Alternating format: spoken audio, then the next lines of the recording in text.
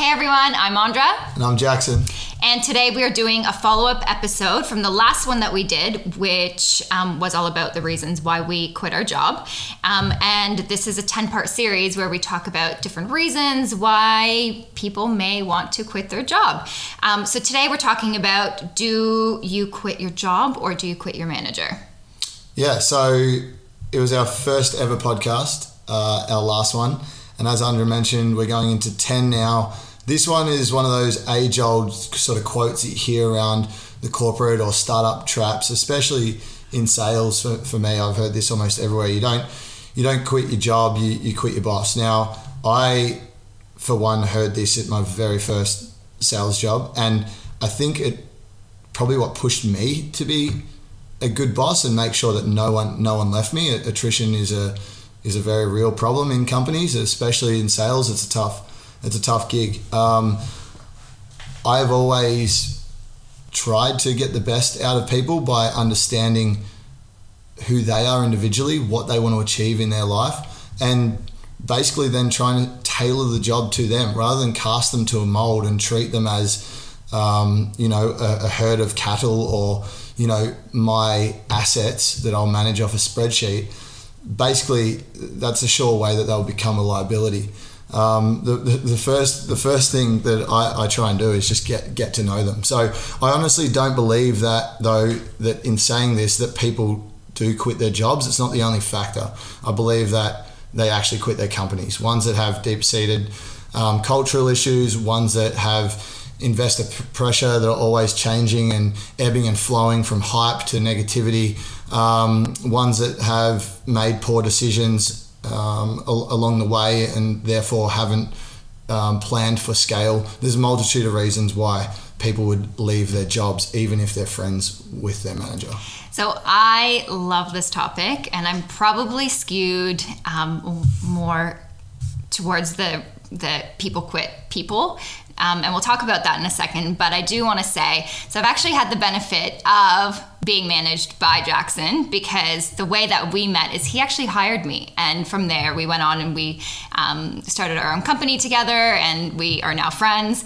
But I want to say that everything that we're talking about is real, and I could attest to that, for real. So, do people quit their job or their bosses? So, I'll talk about my opinion first, and then... I mean, you've just had a pretty real experience over the last month. Yeah. Yeah. So, I have a people first philosophy. I think that to do great work, you have to be surrounded by awesome people and an awesome team. And that's how I do my best work, okay? I get that not everyone's a people person, but I am. And I think not only in my last job, but in a lot of jobs, I've unfortunately had pretty shitty management. For one reason or another. And I remember when I met you and I started working as a part of our team, it was such a big difference in the way that I guess we interacted as a team. And one big thing was that I found that you really, it was like you cared about each of us individually. So there was 5 of us on the team in total, each of one of us very, very different. But you really took the time to understand what motivated me and what was important to me, and you tied that into the role really, really well. Were you going to say something? Yeah, I mean, at the time, that was sort of me managing my first team in our own startup. So other management roles I've had have been within an actual structure where I've had managers above me and they sort of pass down, this is the way that you manage and whatnot. So I wasn't actually sure whether what I was doing was right, but it felt right, because my gut told me that it is people first. If you make your people, they don't have to be your friends. It's not about making them love you or want to go out on the beers with you or wanting to, sit there and skip stones in the park. It's absolutely not about that. It's about respect, and you can't demand their respect for you if you don't respect them as individuals. And I think learning how to respect or have that transfer of respect is probably just listening.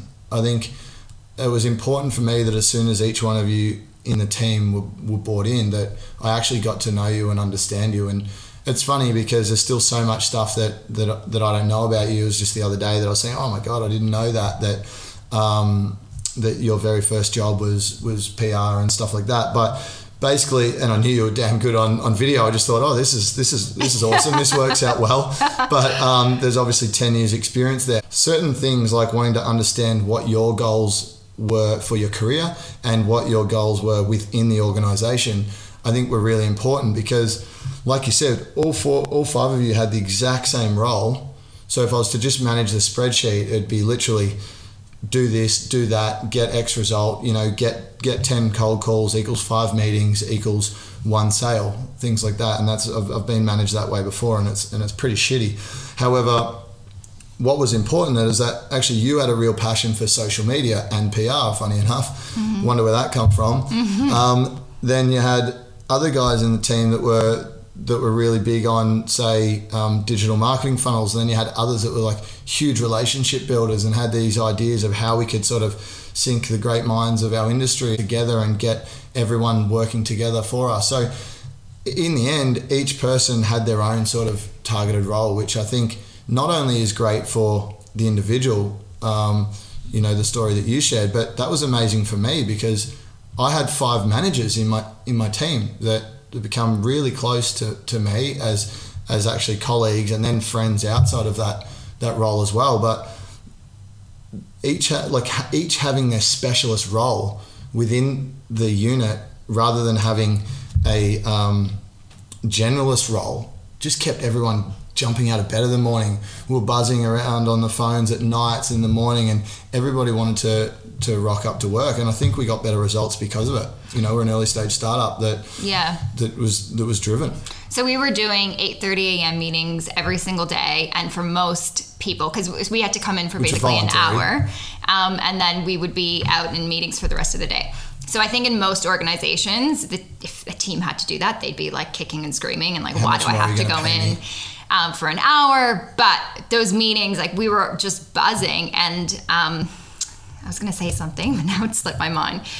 But it was along the lines of you made sure that each of us were doing that specific role in the best way that we could. So for example, with me, you were like, this is your target, how do you want to hit it? And I was like, I do want to use social media. I do want to use my previous experience. And you were just like, yeah, go do it however you want. Use your natural skill set. And I really liked how you never limited me in the how. It was just like, this is our overall target. This is where we need to go as a team. So I think it's something also that we've sort of started to heavily refine in our own work practices and with other team members in this last job is that, and this actually come from my dad, who's a big football fan and loved Michael Voss, who was the 3-time captain of the 3 Brisbane premierships in the early 2000s. And it was stay in your lane. And we're like, where did this stay in your lane come from? And it was all about being allowed or supported to be a specialist within your basic job description of sales, have this many sales, get X results, or at McDonald's, flip the cheeseburgers this way kind of thing. If you allow someone not to just go exactly by the book and allow them to be a specialist, they can or reinvent the playbook and make it work so much smoother. So the Michael Voss quote or speech was, know your role, understand your role, play your role. So basically, if everybody just has their own role, like sports teams do, playing in different positions, an organisation has so much more value to add rather than just having 20 salespeople or 20 chefs, having all these layers of expertise off in their own lane. Mm-hmm. And that's kind of what we had in the team. So looping it all back to, do you quit your job or your boss? That would be one way how you would get away with, I guess, not quitting if you had a boss who tailored things towards you. Yeah, which you did. And another thing is, like, for me, being a people person, I really take a look at the values of the people that I'm working with. And I think that working in a startup, for those of you listening, we sold software in the beauty industry. So it's not fancy stuff, but we made it so. But one of the things is, in a startup, there's difficult times. You have to have hard conversations. And I always admired that you always did the right thing by people. And I think the whole organization did the right thing by our customers and clients and each other.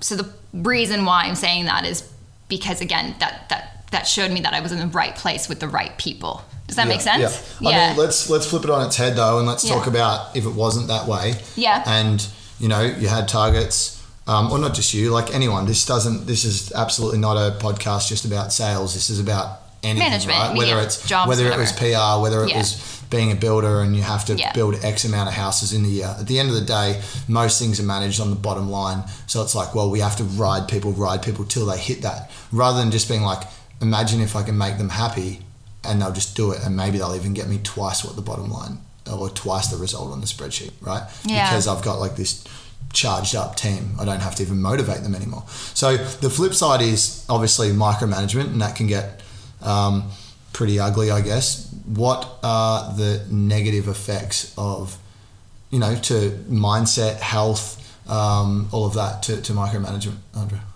Well, we're going to do another episode on that. Okay. Just a teaser coming soon. But I think it's just, you just feel stifled. I'll speak from my experience, is I just feel stifled. I feel like I don't want to come with new ideas because I know they're going to be shut down anyway. I know they're not welcome. They're not invited. And then it really just causes me to kind of retract and go in a shell and try to do what I can to get a result, but it never comes from a place of enthusiasm. Yep. I'm a pretty enthusiastic person. I like to think so. I like to bring my A game. And if the organization doesn't allow me to do that, or my manager doesn't allow me to do that, I personally believe they're losing out. And I'm definitely losing out. Do you think people, there'd be loads of people like in this country, maybe others, that are quitting their jobs because they didn't get like a good enough Christmas bonus, or didn't get the good commission or a good wage? Like, is that what's a key lever in people leaving companies? Or No, I think it's a lack of recognition, a lack of appreciation. Actually, I said that when I first met Jackson at my interview. I don't know, it was an interview, I guess, in a coffee shop. And I think the one thing I said is appreciation goes a very long way for me. And I really liked that wasn't something that you forced later because you had remembered it. It was who you were, and that was really evident. Yeah, I honestly don't remember that. So well, I did. I do. I mean, but yeah. And I would say that in any interview with anybody. Yeah. I think like maybe if I had have remembered that, it was probably less natural. And this is absolutely not about blowing my own horn, but I think it's basically just treat people the way that you want to be treated yourself. You've got two ears and one mouth. It's a pretty cliche saying, but that means listen twice as much as you talk. Even in sales, you get to know that I talk a fair bit across the future podcasts, but if we actually just listen and show that level of compassion, people will always be loyal. It actually wasn't planned that Andrea would sit here and talk about me, so thanks for that, Andrea. But it wasn't me reinventing the wheel. I didn't really know what I was doing at the time of being a manager. I knew how to sell. I knew how to be good to people, and I treated them the way that I wanted to be treated, and that's the crux of it.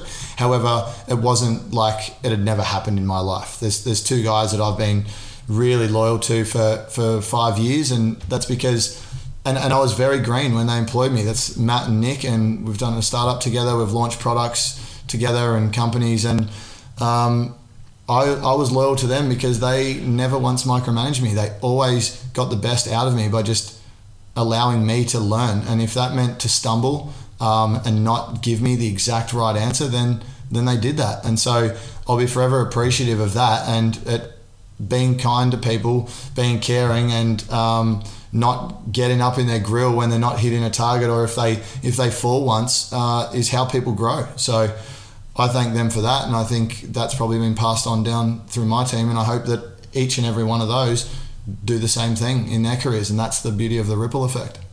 Yeah, I love that. I love that ripple effect, and I also love the fact that it sounds like they believed in you, right? And then as a result, you believed in us. Yeah, and again, that's why I never left. So yeah, I didn't quit my job or my boss. Yeah. Because it didn't feel like I even had a job or a boss. I was doing something that really inspired me. Now with that's people that I really like and love. Now that's a friggin', I'm sorry for interrupting you, but that's like a genius thing to say. You didn't feel like you had a job or a boss. Yeah. Why is that not the norm?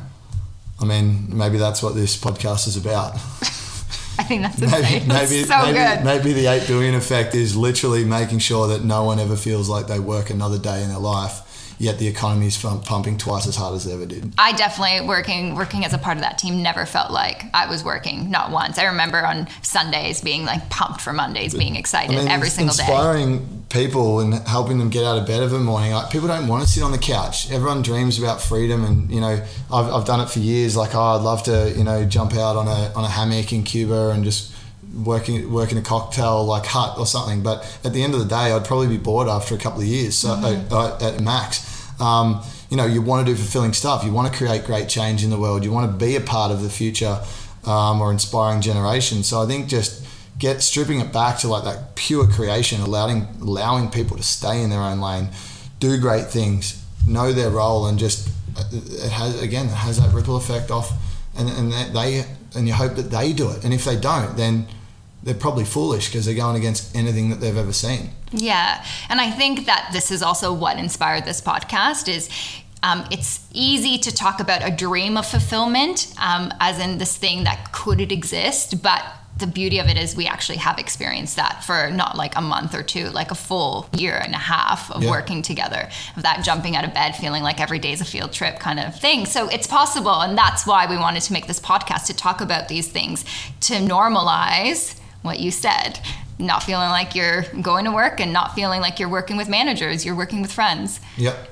And again, it doesn't have to be friends. Doesn't mean that you're going out to the pub with them or that you have to have the tightest knit relationship, but it literally means that there's a mutual respect and you both going to get the job done for each other. I think that's what's important to us. Hope you guys got something out of it. Do you have anything else to add, Andrea? Well, I just wanted your overall answer to that question, because I think I went on about mine, but do you think people quit their job or their bosses? I think it's absolutely both. You think it's both? Yeah, I think you can have awful managers, at which point you want to leave, or even worse, people who don't leave get all sorts of anxiety, depression. There's a huge rise in our society with mental health concerns, and it's not okay that people are being treated like a number, or treated like they're stupid for not being able to fulfill a task or within a certain time, or being asked to do things outside their job description or outside their work hours, especially if they don't respect that person. Like that, there's nothing more painful than that. That ruins not only your own confidence or your own your own time in your own free time. It's actually impedes on your personal relationships, your personal health, your motivation to go do a workout or whatnot, and it can be a really fast spiral to the bottom if that happens. And then from the jobs perspective, absolutely, there's so many companies out there that have awful cultures that just work, grind you to the bone, churn and burn, come in, do a task, and then spit you out as soon as it's done. No, thank you. I heard a tale actually on Friday night where a friend's auntie had worked for a company for 30 years in the health department, a private company though, and this could be a problem of a private company in a health department. But she worked for 30 years. Her husband passed away really quickly. Never got a card or a letter or any sort of commiserations or condolences after 3 decades of work. So the basic things go a very, very long way, because people don't remember what you say to them, they remember how you make them feel. So a company also can do that. It's not just a boss. Yeah. So I guess it still comes down to people, because the people control the culture in a company. Yep. But what about you? Well, yeah, I'm pretty much on the people side. Yep. Because I think that I obviously do care about the work that I'm doing, but I think if I'm doing it with awesome people around that give me that space to be creative, and we support each other, there's nothing that we can't do. Yeah. That's kind of my belief. But I have seen it happen, obviously, being a part of a great team and then being asked to do work that you don't love.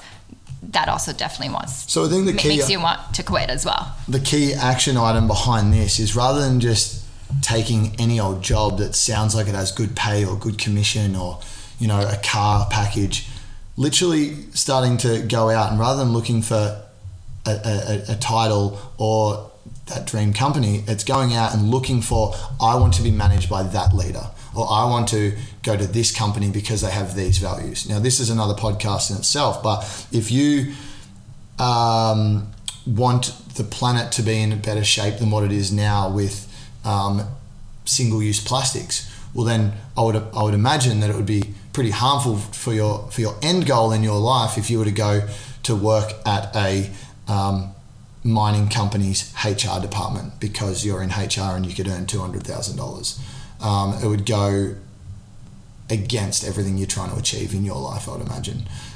So look for something that is around sustainability, opposed to not. That would be my advice, and there'll be more of that in future podcasts. Yeah. So I guess we'll take it over to you guys. We'd love to know, what do you guys think? Do you quit your job? The company, or do you quit your boss? What do you think's more important? Let us know. Adios.